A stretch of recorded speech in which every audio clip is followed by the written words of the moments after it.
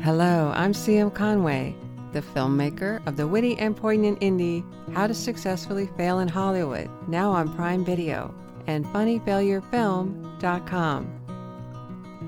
On this now monthly podcast, we celebrate funny flubs, bodacious blunders, and miraculous missteps that happen to us as artists. So hone your funny bone and let's get started.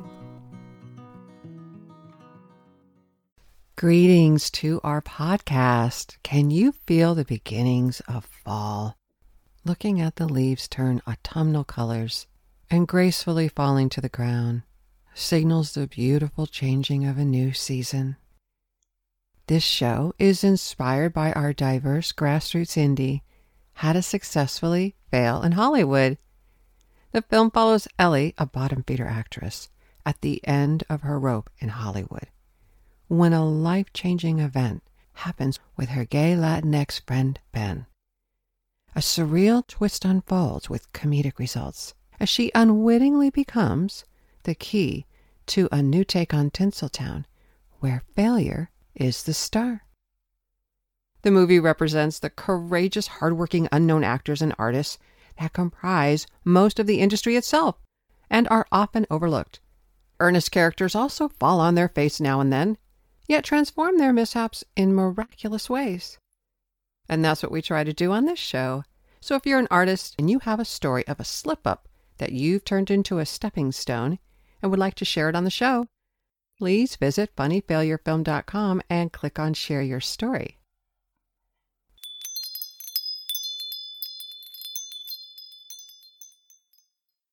Today's tale is an edited excerpt of Chapter 15 of the autobiography, All in the Day's Work, written by Ida Tarbell in 1939, when the author was 82 years old. Her actions were of a feminist, although ironically she was critical of the feminist movement that she benefited from. Perhaps she realized this as she ultimately defended the suffrage movement when women received the right to vote, and was quoted as saying women had ruled nations in some cases better than kings. She was a noted writer, lecturer, labor rights advocate, and investigative journalist, best known for her work, The History of the Standard Oil Company. This work helped dissolve the Standard Oil monopoly. An interesting note is that Charles Klein's political play, The Lion and the Mouse, which is also the title of an Aesop fable, opened soon after Tarbell's series on Standard Oil had been published, and the plot of the play was thought to be based on her campaign. This play had 686 continuous performances, which set a record for any American play in New York at the time. Tarbell's story is performed by Chupi Galazzi and is a LibriVox recording in the public domain.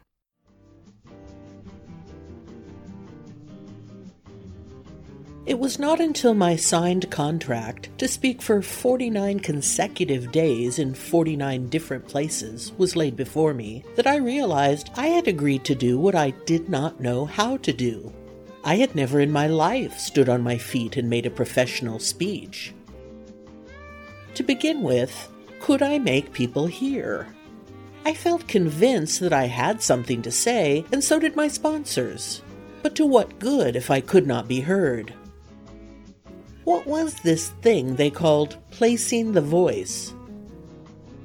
I went to my friend Franklin Sargent of the American Academy of Dramatic Arts, told him of my predicament. After a first test, he agreed with me that I did not know how to use my voice, and that unless I could learn, I was letting myself in for a bad failure. Mr. Sargent was good enough to take me on as a pupil, uninteresting a one as I must have been. He began by putting me on the simplest exercises, but with severe instructions about keeping them up. I went about my apartment day and night shouting, "Ma me mi mo, ba baby bo." I learned that the voice must come from the diaphragm, and that the diaphragm must be strong to throw it out for an hour at a time. Regularly, every morning and every night, lying on my back with books on my stomach, I breathed deeply until I could lift 4 or 5 volumes. By the time the circuit opened in July, I knew theoretically how to use my voice. but I soon found that to do it without now and then getting it into my throat, making horrible noises, and throwing myself into nervous panics, I must be more conscious of it than was good for my method of handling my material. Indeed, it was not until my second year of speaking that I could count on my voice for the hour of the performance. I never came to a point where I did not have to ask that a glass of water be put within reach, just in case. I found a glass of water a safety device if my attention was distracted for a moment and I lost my line of argument. I could pick it up, pretend to drink, change my position, regain poise. So much for my voice. I knew how to make people hear what I was saying. Now as to material. I was to talk on the same subject day after day. That is, I was supposed to make daily the same speech. I was afraid of a memorized speech. A lecture experience of my old friend George Kennan was largely responsible for that. After he had published his classic work on Siberia, Mr. Kennan took his story to the lecture platform.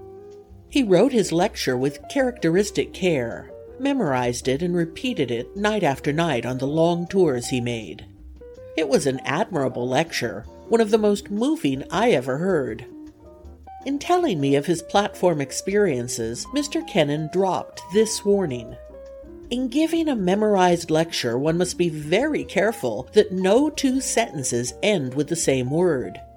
In my lecture on Siberia, I unwittingly used 5 or 6 identical words to end different sentences, one near the opening, the other near the closing of my talk. One night, when perhaps I was unusually tired, instead of picking up what followed the first sentence, I picked up the words that followed the second. That is, I was ending my lecture when I had only just begun it. I saved myself, but after that, I always took care that there were no two sentences in my talk with identical, even similar endings. My memory is a tricky and unreliable organ, never properly trained, never held resolutely to its job. I should have been afraid to trust it on a lecture platform. Moreover, I realized that since I was no orator and never should be, my only hope was to give the appearance of talking naturally, spontaneously. I put together what seemed to me a logical framework and decided to drape it afresh every day, never to begin with the same words, to use fresh illustrations, to think aloud, experimenting. I soon discovered a fresh beginning every day was too much to ask of myself under the conditions of travel. I found it foolish, too, for if I had struck an opening that arrested attention, why change it for one that might not? I soon found that illustrations which were all right in an article did not serve with an audience. The line of argument which I would have followed in an article became more effective on a platform if switched.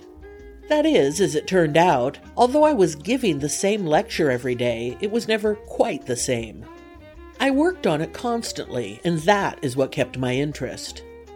I think because always I found however tired I might be, however much I despised myself for undertaking to do what I more and more realized I did not know how to do, I always was interested in my subject, talking as if it was something of which I had never talked before.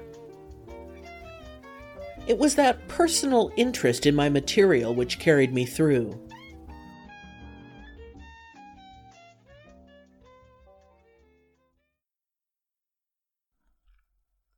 This was a very interesting story of a complex woman. Because of her transition of being a writer, usually an introverted profession, to a public speaker, and needing consultation from a theatrical consultant to engage audiences with her speeches.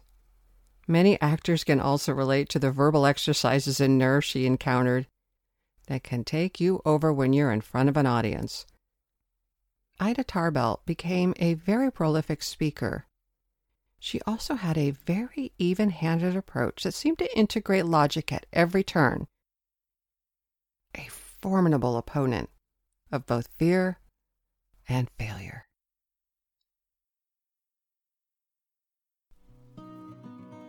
Thank you for joining us. in the How to Successfully Fail in Hollywood podcast. Copyright by Showstoppers and funnyfailurefilm.com. Intro and outro song, Twinkle Twinkle Little Star by David Mumford. Until next time, remember, mistakes makes art more interesting.